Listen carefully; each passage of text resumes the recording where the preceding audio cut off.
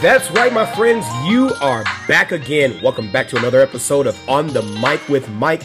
I am your podcast host, Instructor Mike. From controversial issues that affect us in the criminal justice system to controversial issues that affect us across the nation, both locally and otherwise. I am that controversial person that's going to go there and talk about those issues. You're always going to learn something when you're listening to this podcast, so grab your pens and your paper. You can go on ahead and follow me on Facebook at Mike Brown or on Instructor Mike. You can also go to my YouTube page, Instructor Mike, as well, and you can subscribe to this podcast. We would greatly appreciate it. Here is another issue that we are going to talk about on the Mic with Mike.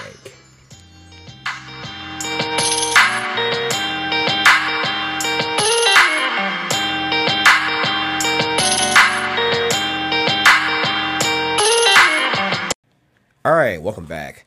We are now going to have segments in this podcast. And of the segments that we're going to have in this podcast, one of them is WWMD. What would Mike do? Now, I am not going to profess that I am the go-to for all situations tactical. I am humble enough to say that my experience in military and law enforcement, and just as a good old American, having avoided conflict and having been engaged in certain conflicts and having been successful in those conflicts, I just have my opinion based on my education and an experience, okay? Even my education and experience as having done the right thing and having been falsely arrested and acquitted of charges. Nothing in connection with my duty as, law enforcement under the military, but these have been civilian situations. So I like to believe humbly that I don't know everything. And I believe, like Socrates, that is the best position to be in when you are humble enough to claim that you are still ignorant to a lot of things. I don't know everything, but I know a lot about a little, and I'm willing to share that with you. So in WWMD, I just want to make a preface, or a disclaimer that I am not a lawyer. I am just a person with a criminal justice degree, a master's degree, and a breadth of, experience operationally to be able to give you my opinion in terms of what I may have done in these given situations, and also to ask certain questions based upon my experience in law enforcement, investigative wise, and even as a beat officer, as a preliminary investigator, just certain things that we learn and that we pick up on. So we're going to address three specific things. One of them being, or three specific incidents. One of them being out of Houston, Texas, with rapper Bun B from the rap group UGK. I believe that's where he's from. And this happened on Tuesday, April 23rd. The second incident that we're going to address is an armed robbery suspect and the victim who both fatally shot each other in Chicago on April 18th in the Park Manor neighborhood. And the third incident that we're going to discuss is the would-be carjacker having attempted to carjack a man who was fatally shot in Chicago's Loop on April 26, 2019. So let's deal with the local issues in Chicago before we go out of town to Houston, okay?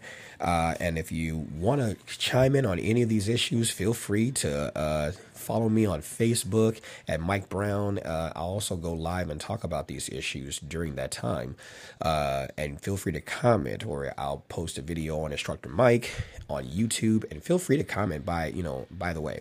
So let's talk about the armed robbery situation that occurred on April 18th. And this is from CBS Chicago. You can go to https://chicago.cbslocal.com. And this is about the armed robber victim fatally shooting each other in the Park Manor neighborhood. So an armed robber and his victim shot and killed each other on Thursday morning during a confrontation in the Park Manor neighborhood.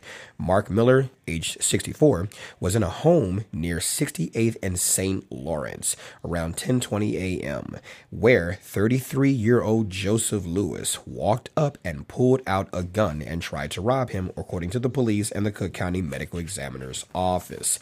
Lewis shot Miller during the robbery attempt, and Miller returned fire, shooting Lewis in the stomach. Lewis was found in the gangway outside of the home, but police say it was unclear if the shooting happened inside or outside. Now, both men were taken to the University of Chicago Trauma Center, where they both were pronounced dead. 2 guns were recovered at the scene. Police said Miller had a valid concealed carry license. Now, that's the story. Let's talk about it. Okay. One, it's at 10:33 a.m. Okay, or 10:20 a.m. Around 68th and St. Lawrence. Now, I am aware of that neighborhood. I grew up around 67th and Langley when I was younger. Okay, so I'm familiar with that area. One, it's very important to keep your situational awareness up. Now, police say it's unclear whether it occurred inside the home or outside the home. That being the case, it is important that you still keep your situational awareness up, okay? We talk about Jeff Cooper's color code of situational awareness, the condition white, which in my opinion is the worst condition to be in. That's you not paying attention at all to your surroundings. Maybe you have a worldview that violence only comes to those who surround themselves around violence, and you tend to, maybe you have headphones in your ear. Maybe you have a problem that's going on in your life, and you're so focused on that problem, or you're so focused on other distractions to where you are not paying into what's going on in the immediate area around you. This is a fatal mistake, because in that condition, that mental condition, you are in a condition where you are not paying attention. And I am of the opinion that in half, if not most, of the attacks that occur to people, that there is typically a sign or some kind of symptom that is present or shows itself before the attack. Now, there are some attacks where it's impossible for you to be able to see that it was coming, because these attackers are so good to where they operate in silence. I am of the belief, and of course, this theory was used in the movie Pearl Harbor, where the commander of the Pacific Fleet, I forgot the admiral's name, but he said it. You know, you analysts think you've got it all figured out. A smart enemy attacks you where you think you are safe. I say again, a smart enemy attacks you where you think you are safe. So analyze that in your life. Where do you think you're safe, and where are you vulnerable? Where can you be attacked? Because any person who is a smart tactician will want to attack quick, with smoothness, speed, and violence of action, where there is a path of the least resistance, especially given your logistics of how many men and how many people and how much ammunition, your communication, your ability to be able to infill, exfil, get in there, do what you have to do, and get out of that situation with minimal or no damage possible. And so when you look at this situation, situational awareness is very important. So I don't know anything about Mr. Miller, and my condolences go to him and to his family, but I'm curious about his situational awareness. Now, he was a concealed carry licensee, and this is why those of you all who listen to my podcast, you know that I advocate strongly about picking your concealed carry instructor wisely. I'm not going to say this falls on the instructor, but in my experience as a professional firearms instructor who makes his living teaching people and loves the skill set, or loves the ability to be able to defend yourself against deadly threats using, amongst the many tools, a firearm, I am an advocate of picking the right instructor who is going to instruct you on how to use that firearm and when to use that firearm appropriately. Okay. Some of these firearms instructors are getting just the basic bare bones minimum requirements to become an instructor without any operational theoretical or any actual operational experience to be able to understand whether or not any of the things that they are teaching is working. You know, if it were just a basic pistol course where we're just teaching somebody to put hand on the paint and paint on the paper, then those kinds of basic minimal instructional requirements work. But the implication behind you carrying a concealed license is not that I'm just teaching you how to carry a gun, not that I'm just teaching you how to put holes on that paper, but I'm teaching you about the body dynamics, the physiological, the psychological effects, and the things that you need to have to be able to not only engage the deadly threat in that fight at the time where you're able to do so safely, but to also win the fight. Okay. So in looking at this given situation, Mark Miller was in a home near 68th and St. Lawrence around 10:20 a.m. 33-year-old Joseph Lewis walked up and pulled out a gun and tried to rob him. Okay, walked up and pulled out a gun and tried to rob him. Mr. Miller, rest your soul. God bless your soul. What were you doing to the point where you could not see him coming up toward you? He didn't say he ran up. They said he walked up and pulled out a gun and tried to rob you. What were you doing? Were you paying attention? That would be my first question. Secondly, when you begin to read the story, you hear about Lewis, the assailant, shot Miller during the robbery attempt.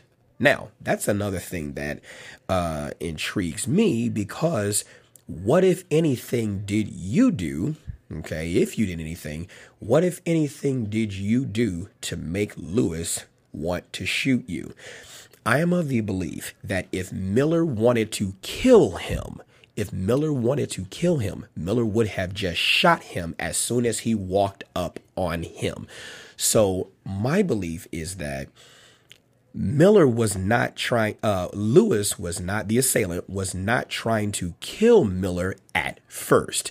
Lewis was using the threat of force. The fact that I can kill you with this gun, and with this gun is designed to quickly do things to cause your life to end. And Lewis, the assailant, was using the threat of force to get items from Mr. Miller. Now, there's a caveat to this.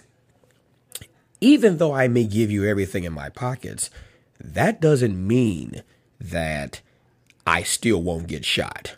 That doesn't mean I still can't die. Maybe you decide that you don't want any witnesses after you take my stuff, and then you just suddenly decide to shoot me.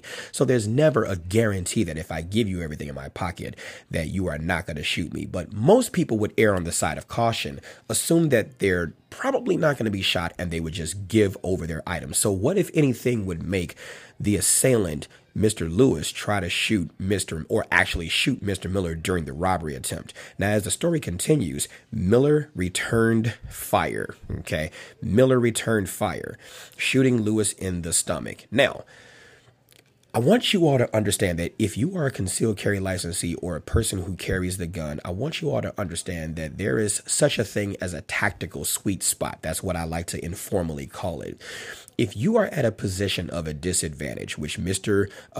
Miller was definitely at a position of disadvantage, we can argue that he probably was not paying attention to his surroundings where he should have been, or even if he was paying attention to his surroundings, either way it goes, he was still at a tactical disadvantage. Why? Because Mr. Lewis, the assailant, had a gun out already, pointed at him, trying to rob him. You are at a disadvantage. So the worst thing that you can do when you are at a point of a disadvantage, especially when you have not been really trained, the worst thing you can do is try to reach for your gun in thinking that because you carry that gun, you are definitely going to survive. I want you to understand this. Having a gun levels the playing field, okay?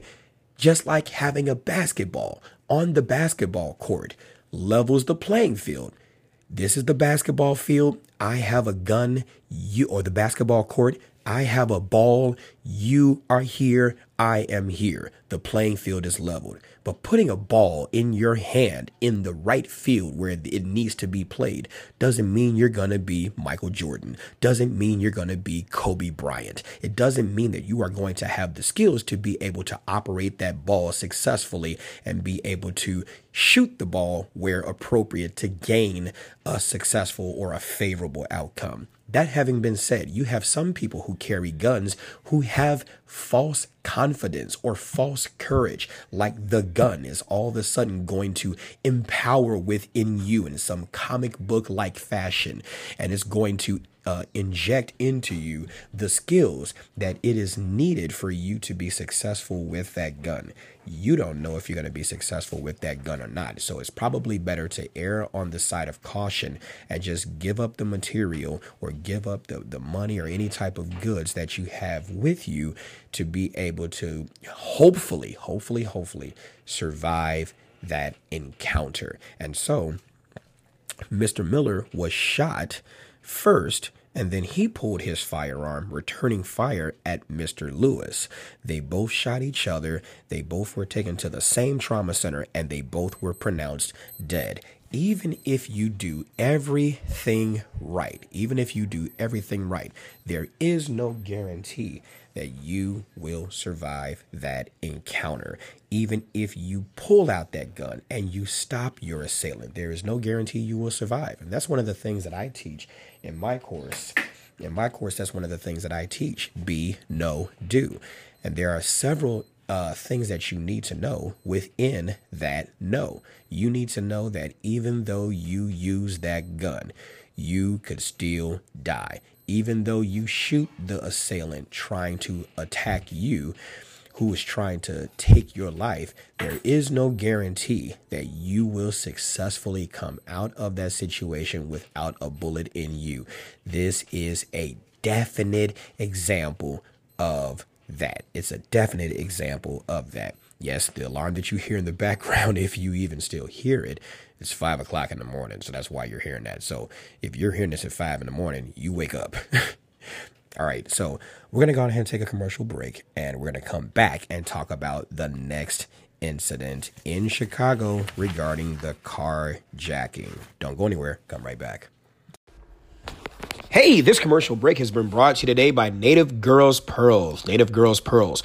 A U.S. Army veteran and just a mom who always wanted to instill the value and appreciation of hard work and multiple streams of income into her children, Pearl Girls Parties are an interactive experience where they get to interact with their customers and host Facebook Live parties and reveal people's orders online.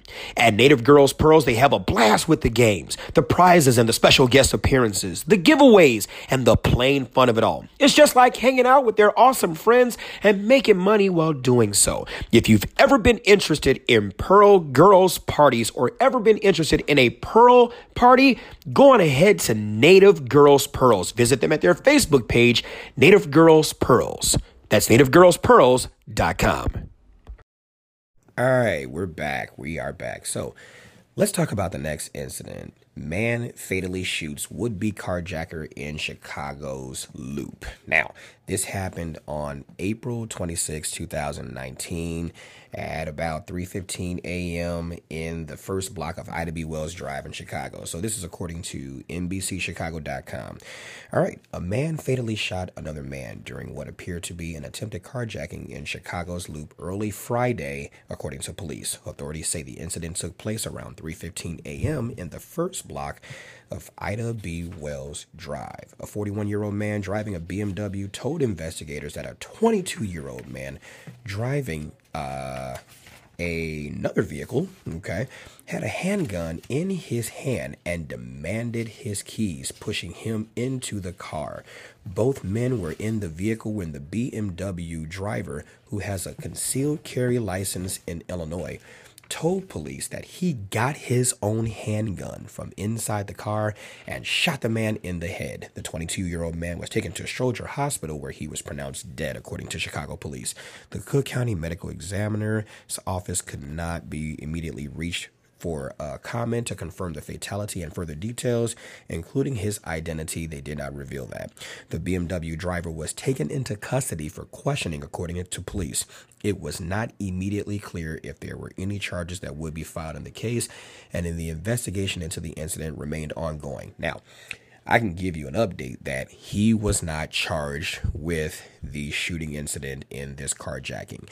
But I've got questions, One, there have been incidents where a would-be carjacker would bump or create some kind of distraction to make a driver stop their vehicle thinking that it's an accident, get outside and check the damage, only to be accosted of any items that they may have on them, or for them to be carjacked. So this is not unfamiliar territory.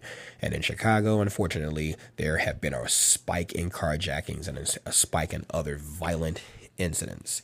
But that having been said, let's analyze what happened, because something about this story to me doesn't tactically make sense. Now, let me preface my analysis by telling you, obviously, I'm not supportive of criminal activity. It is stupid for you to try to carjack somebody, especially now in Illinois, given that we obviously were the last state in the union to finally get concealed carry, but we have it. And not only do we have concealed carry, we have some of the most stringent restrictions and some of the most stringent requirements to even be able to do so. Now, as a trainer, I love it because I love constant training.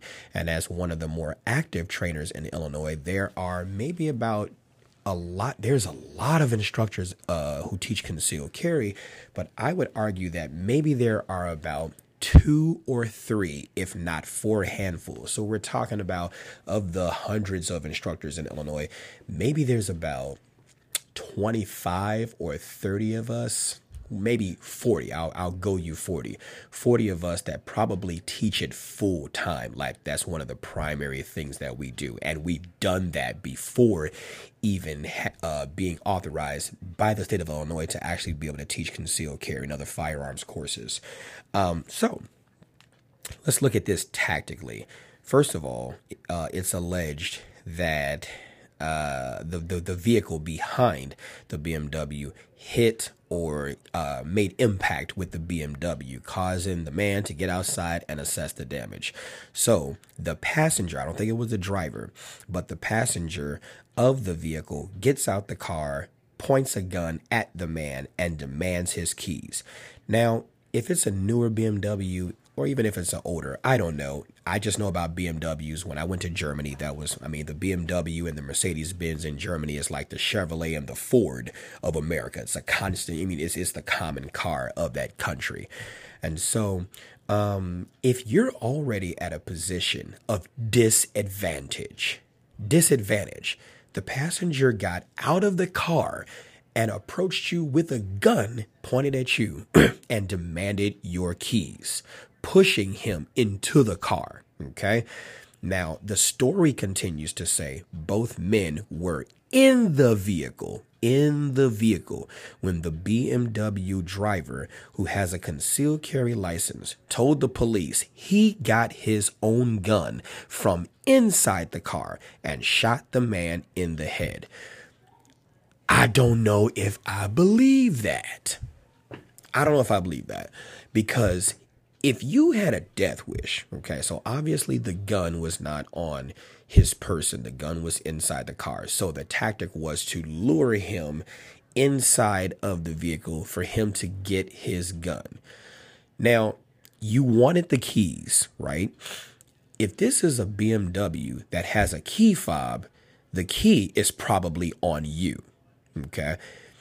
If this is a BMW that has a key fob and the key is inside of the vehicle, why would you knowingly walk yourself towards the vehicle and try to get inside of the vehicle when the key is in the vehicle and you don't have a guarantee that you are going to survive this encounter? Outside of the vehicle, you have more freedom to escape that gunfire.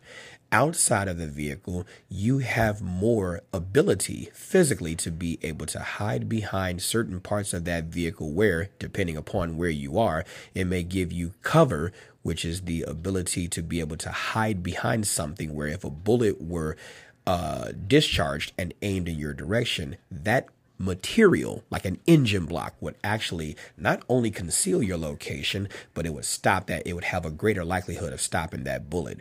Or concealment, where whatever you're hiding behind won't stop the bullet, but it will mask your location, thereby giving you the ability to be able to hide and not be seen for the gunman to point the gun at you and shoot you.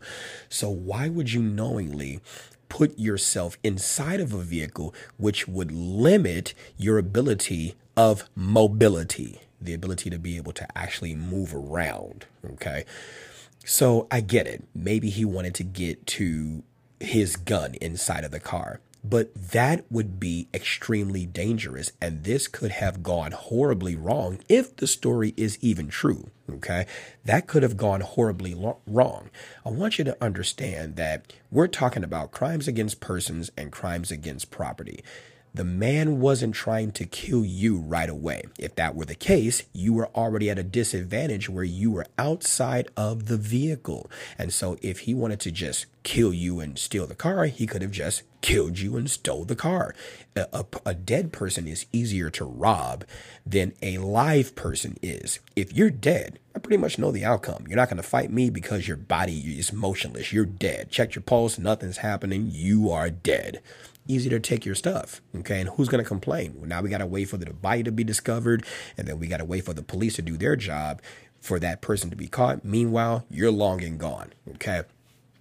So under the threat of force, we point a gun at you, say, give us the keys. Now, if this had been some other American car, depending upon the make and model, the keys are already in the ignition. So yeah, I don't need to give you the keys. I don't need to give you the keys when the key is already in the ignition. But with a BMW, it probably was a key fob. And the key fob could either been on your person, the key itself on your person, or it could have been in the car. At which point in time, why go towards the car and try to get your gun when you don't know if you're going to be shot trying to reach for that gun? Okay. Another thing that I find is foolish is for you to leave your gun in your car, especially if you're in a situation where you're legally authorized to carry that gun on your person. That's why it's called concealed carry. Okay. Now, I guess some people don't want to have their gun on their person. They leave their gun in the car. I think that's foolish, except if you're going to a place where you're not legally authorized to carry the firearm on the inside of the building. Other than that, you have a concealed carry license. Have your firearm on your person. That is what it was designed for. It was designed for you to have that, to have immediate access to that firearm. But in any event, he got his own handgun from inside the car and shot the other man in the head. I got questions. One, is this man even trained? Because if this man was trained, I would argue he probably would not have had the gun in the car. He would have had the gun on his person. He would have given up those keys because, after all, it's a car. Yeah, it's an expensive car, but it could be replaced by insurance and you have no guarantee. You can give over the keys and still be shot. You cannot give over the keys and still be shot too. There's no guarantee. And so when you don't have your life at stake per se, not saying, that if a person points a gun at you, that you are not in jeopardy of losing your life, but you have to think about certain things. He's demanding the car, give him the car, hope and pray you don't get shot. So where was the tactical sweet spot? You all have heard me talk about that earlier in this podcast. Where was the tactical sweet spot where he was able to grab his gun and shoot the man in the head? I find it hard to believe. I find it extremely hard to believe. Not saying impossible. Okay. Haven't been a detective. Anything is possible. Haven't been just a creature of life. Anything is possible, but I find it hard to believe that this man who is trying to rob you, who is trying to take your car, and if threatened, right, regardless of legality, would instinctively take your life. I find it hard to believe that this man looked at you with the gun and his eyeballs pointing at you and allowed you to get your gun and allowed himself to be shot in the head in such close proximity, in such close quarters. I find that hard to believe. I find it hard to believe. Now, I'm not advocating for the person who was trying to carjack the person, the BMW driver. I'm not advocating for him, but this is, again, an analysis of what happened and what not to do. Because if there is no analysis on these incidents, people will tend to believe that, oh, the police didn't charge him, so this is what you should do. This is what you can do. And I think that is a fool's move, because what worked for that one person may not work for you. The dynamics may be different. I believe that this could have possibly been a road rage incident gone wrong. That is possible too. And at 3:15 in the morning at Wells on State Street, who is even out there to, one, witness? Had this happened during the daytime, during downtown, there's a camera phone in every pocket. So you got a bunch of people who could have taken out their phones, and they would be the witness to what happened. You got a bunch of different videos, a bunch of different interpretations, a bunch of different this. But at 3:15 a.m., no one's out there. No one is out there. Okay. And it probably doesn't help the guy trying to carjack someone, if that is in fact what happened, to try to carjack someone and then think that people aren't going to look into your background. People aren't going to try to demonize you. Okay. I mean, of course, carjacking should be something that's worth demonizing, right? But the story just, to me, doesn't make sense. Where was the tactical sweet spot? That's what I like discovering in these cases. Where was that moment in time where you had that sweet spot where it was defend yourself or continue to be in the suck in this situation where you're about to continuously be victimized? Where was that tactical sweet spot? In my mind, I can't find it unless the situation was different than what is being reported.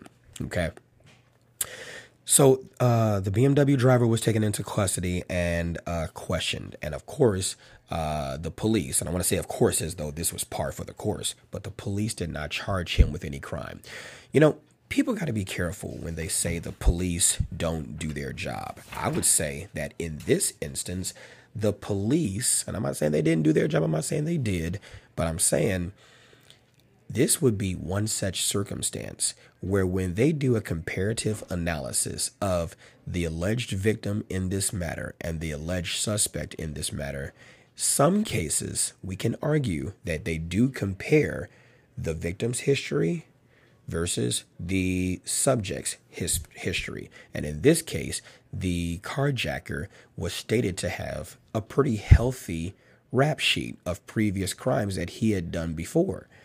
And so it could be the case that in this given situation, why would I advocate or try to dig deeper in terms of in the effort to try to determine the truth of the matter behind this situation when this guy was living a life of crime anyway and would have met this result anyway? And since we don't have any witnesses who could likely give light to any other story, and since the evidence may fit the narrative of what the surviving victim said occurred, we're really not going to go into any deeper investigation to determine whether or not the victim is in fact the suspect, right? If that guy who has a lengthy history was really trying to carjack, or if it was a case where maybe the guy was texting on the phone and then ran into the back of that car, or maybe it was a slight tap, and maybe the driver of the BMW got extremely angry at the driver who tapped in the back of his expensive vehicle, and an argument ensued. And in the course of that argument, a gun was brandished and someone was shot in the head. That could be a theory too. But what's the motivation to continue to investigate to discover the veracity or the truthfulness of what really went down? What does the evidence show?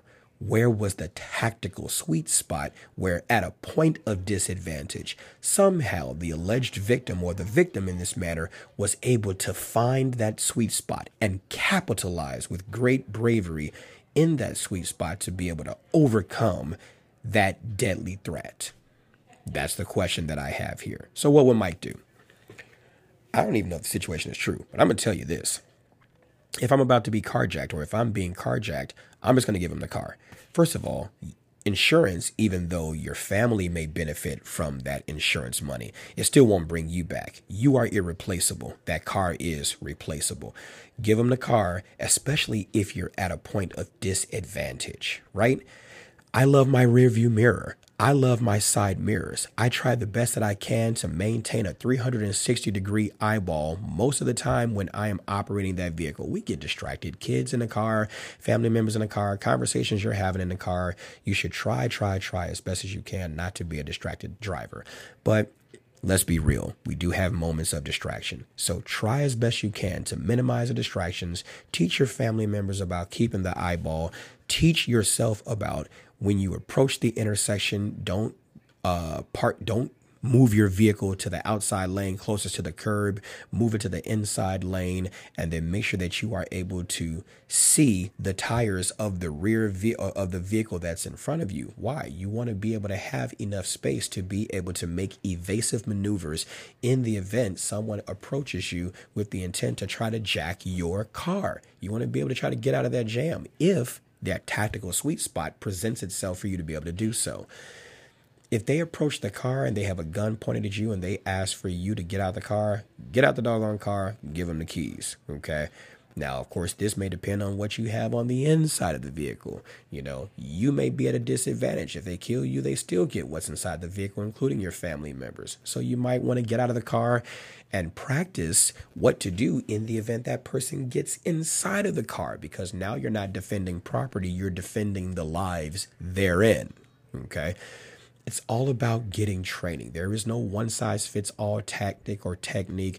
The tactics vary, but with the variability of the outcomes should be the flexibility in mobility and the ability to be able to choose multiple options from within that tactical knowledge toolbox. Okay.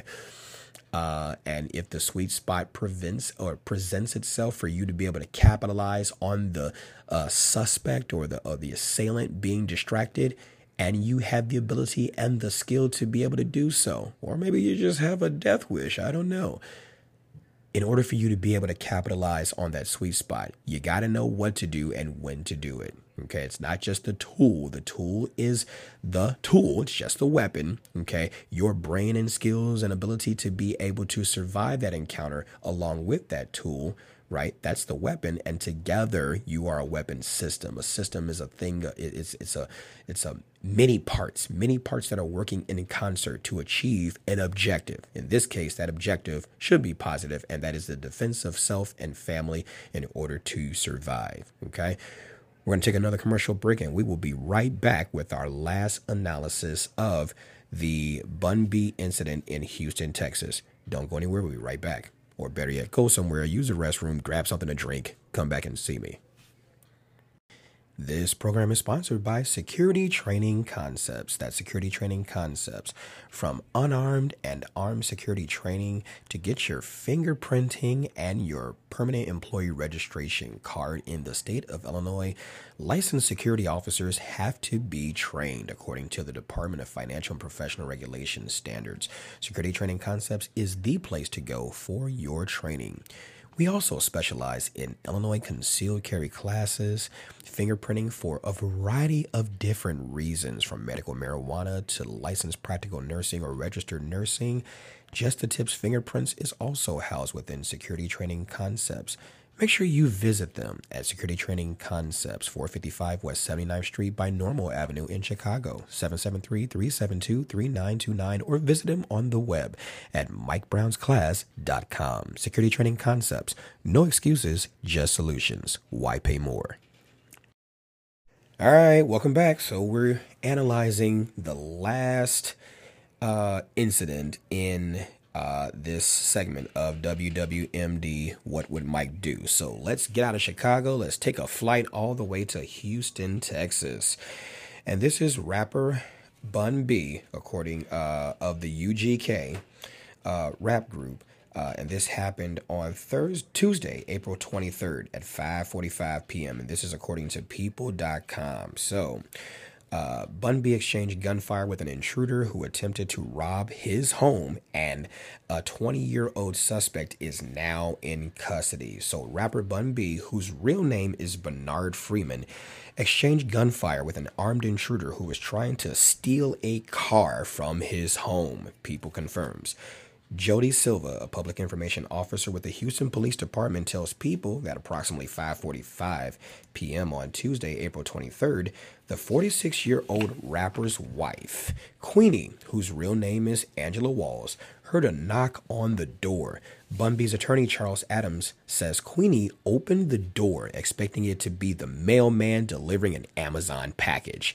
When she went to answer the knock, there was a male suspect who forced his way inside, Silva says. He was armed and demanded property. He attempted to rob them, so she pointed him in the direction of the garage and told him to take the car.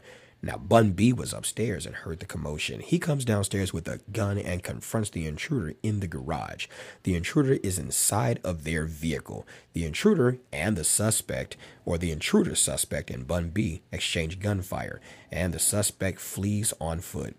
Adams says that the couple lives in a gated community and that their home features second-floor living, meaning that they only have an attached garage, a bathroom, and a bedroom in the foyer on the first floor, but a living room and dining room and kitchen on the second floor. So when the intruder entered the home, Adams says Queenie's first thought was that he was there to kill her husband, who's well known as one half of the rap duo UGK, or Underground Kings, and for hits like Riding Dirty.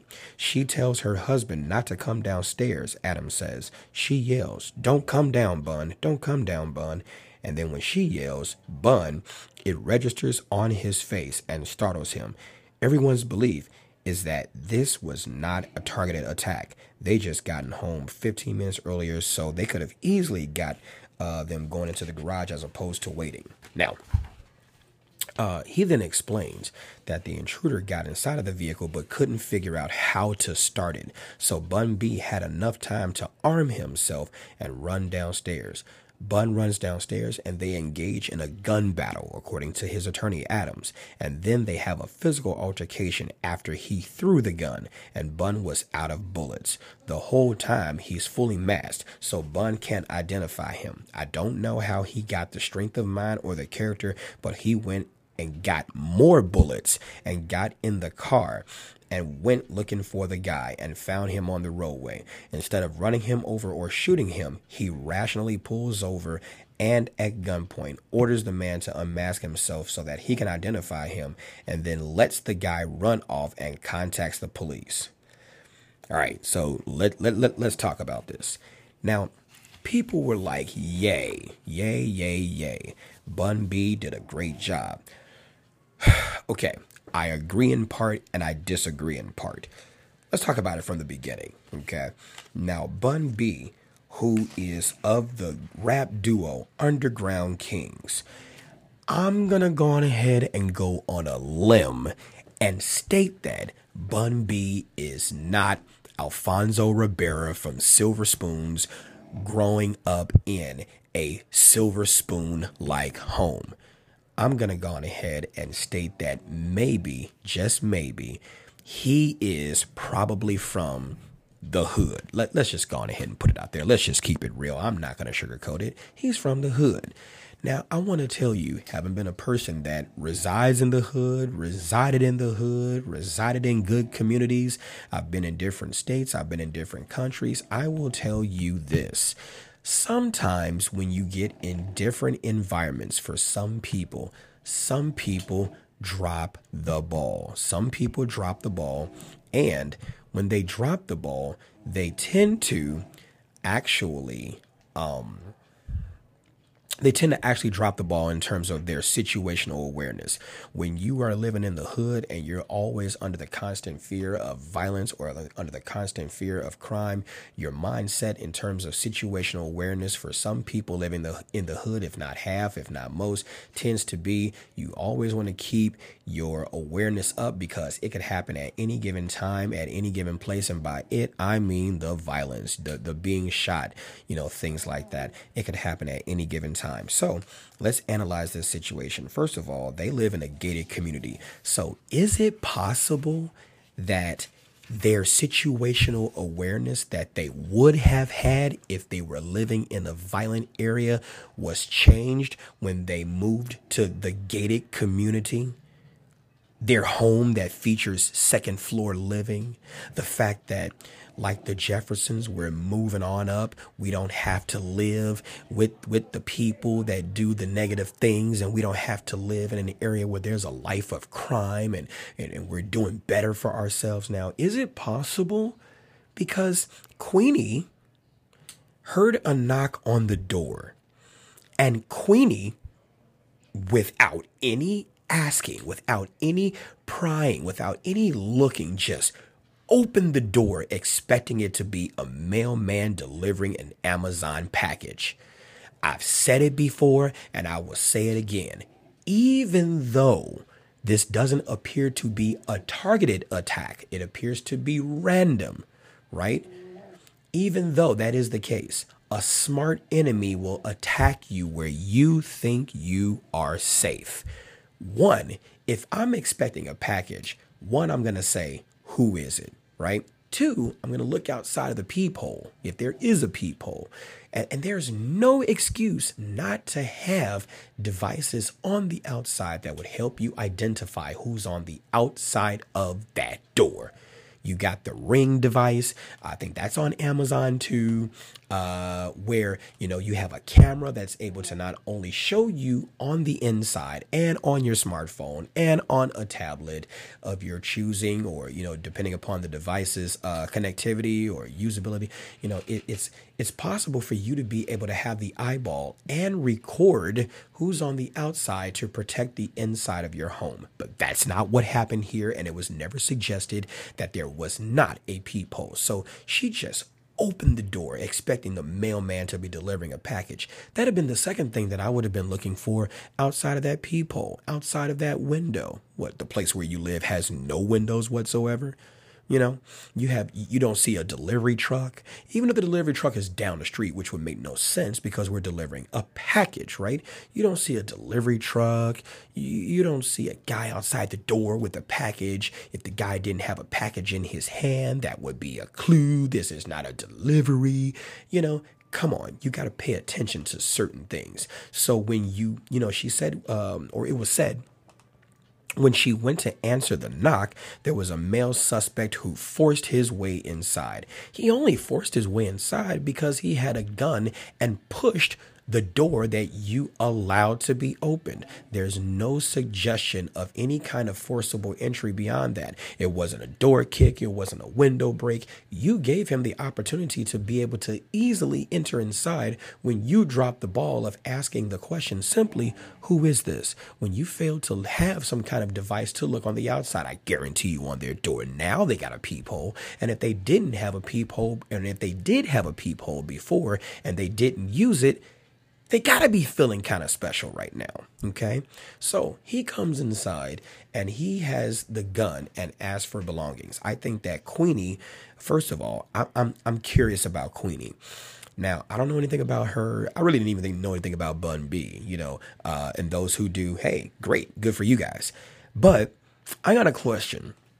If this were the hood, right? You said it yourself, or your attorney said it himself, that Adams says Queenie's first thought was that he was there to kill her husband, who's well known as the one half of the rap duo UGK and for hits like Riding Dirty. So if you think that there are going to be some people, arguably from his past, who would have a motive to desire to kill him, why are you easily opening doors?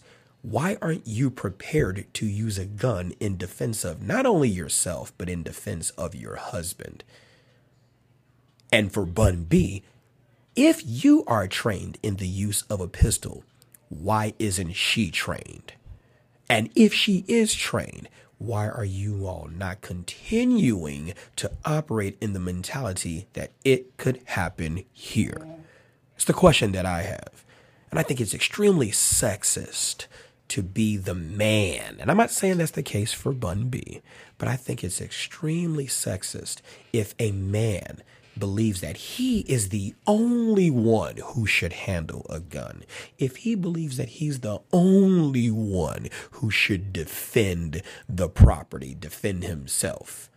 Not saying that Bun B felt this way. I'm not saying that at all.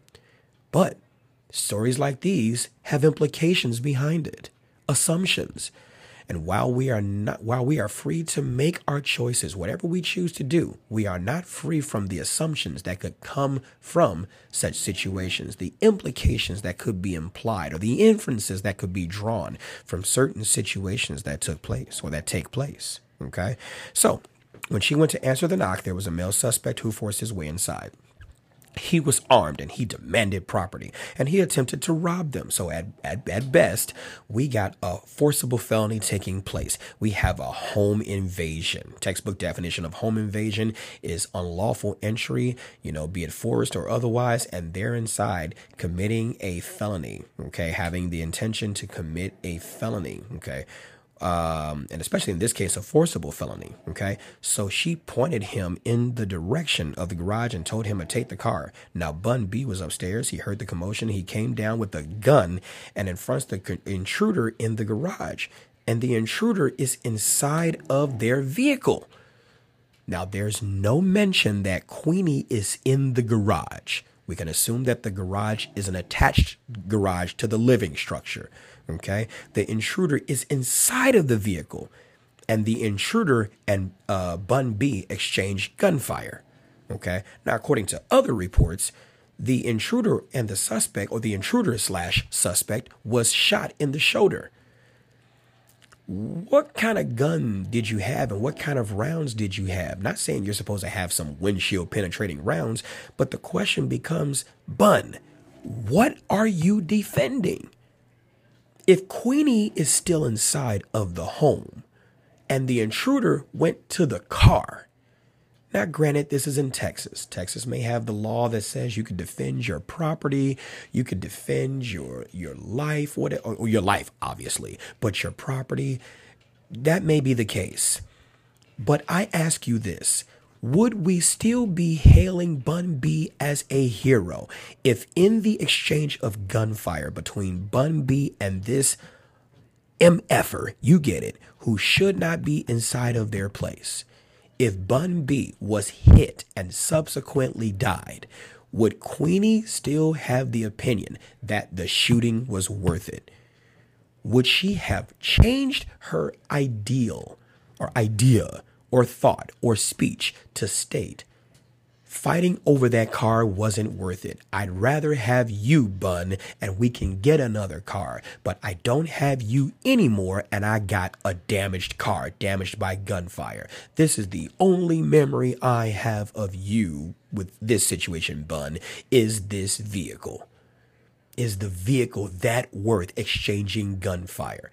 I would argue that, unfortunately, we give value to property way more than life. And I want to say we as a whole, but I will say that there are some people, if not half, that place more value in replaceable property or property that may not be yours in the event of security officers who take unnecessary or needless actions towards protecting the property of the people they work for instead of understanding everything in that store is insured except you. Everything in that house is replaceable. Even a house that's burned to the ground can be rebuilt, but you can't be resurrected. So he comes down with a gun and confronts the intruder in the garage. They exchange gunfire and the suspect flees on foot. Now, he goes back upstairs or someplace, wherever, and gets more bullets, right?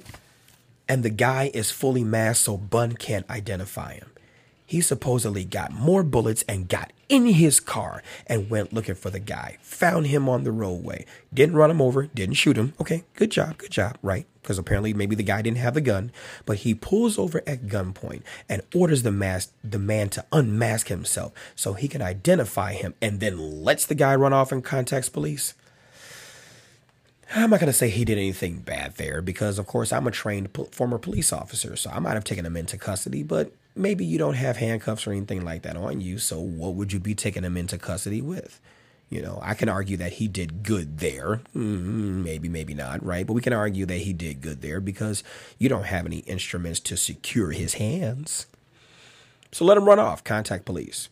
And the guy would, according to that, we show Bun B a photo array Silva says later on that day, the suspect showed up at an area hospital with a gunshot wound to the shoulder.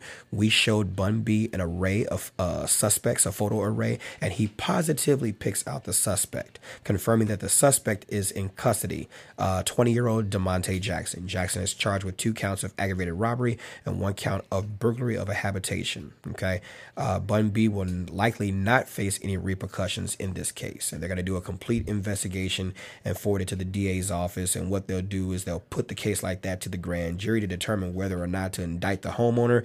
90% of the time, nobody is ever indicted. Okay, I'm going to continue to read this, and then we'll end this segment with, the last part of what would Mike do. I don't think they'll take it to the grand jury. This is Texas, right? We don't have to register our guns, and as long as we lawfully own them, Bun B has no criminal history. He's an upstanding citizen. He and his wife are both trained with firearms, and he defended his home. He defended his wife, and he defended himself. All of the evidence supports that. The guy did shoot his gun at Bun. They recovered shell casings, and it was an actual gun battle, but we don't have any concerns. We know he didn't do anything wrong, and that this was confirmed by our conversation with the Harris County District Attorney's Office. Despite the emotional trauma and an injury to Queenie's arm, where she was grabbed forcefully by the intruder, Adams is just thankful that everyone came out alive. It was a horrible situation, but the silver lining is that they both know they love each other now, and that they would risk their lives for each other. Now, this is a story that has a heartwarming ending, but this is a story where there's a lot of lessons. There are a lot of lessons in this story. This story is one where there are preventative measures that could have been used that were not. If you're both trained in firearms and you're expecting a package, did you allow your mindset of where you live to believe that while violence may be frequent in urban communities, that it can't happen to you? Can't drop the ball on things like this. You can't. And then you're both trained with firearms. What kind of rounds do you have? Were your rounds able to penetrate the windshield? You discharged all of your rounds, your bullets, at this subject or intruder, and you only hit him in the shoulder. I'm not saying I would have been a better shot. I would have been a worser shot under stress. I'm not saying that I wasn't going to hit him, other places besides the shoulder too. Sometimes you could be very well trained and hit a person where you didn't intend on hitting them. There are a lot of variabilities and a lot of dynamics in this given situation, but that's just like pulling out a hammer and trying to hit the nail on the wall just to take that hammer and hit everything else but the nail. What kind of training are you doing? Are you training hard for the day will come, as the former vice president or current vice president of the Illinois Tactical Officers Association, Edward Moan, would say? Jeff Chudwin, and I'll end with this. Jeff Chudwin, noted firearms instructor, attorney, and former chief of police of Olympia Fields in Illinois, said it best. The military trains and trains and trains for wars they may never fight. Police fight wars every day and rarely train. And I would add to that the caveat, or add to that an addendum, that civilians, depending upon which area, we can argue even by race, controversial thing people may not want to talk about, but the racial aspect when it comes down to firearms training. I can tell you, as an active firearms instructor who's trained hundreds, if not thousands, or actually trained thousands of people, mostly black, there is a difference between the type of firearms training that white people, black people, Hispanics, Asians, the attitude towards firearms training varies. It's not enough to just put hand on the paint and paint on the paper. What kind of firearms training did they go through? Your home can be the best area for you to learn certain things regarding firearms. Train hard, for the day will come. That's it. We'll be back with another episode. Just subscribe to this podcast, and I'll see you on the next episode of On the Mic with Mike.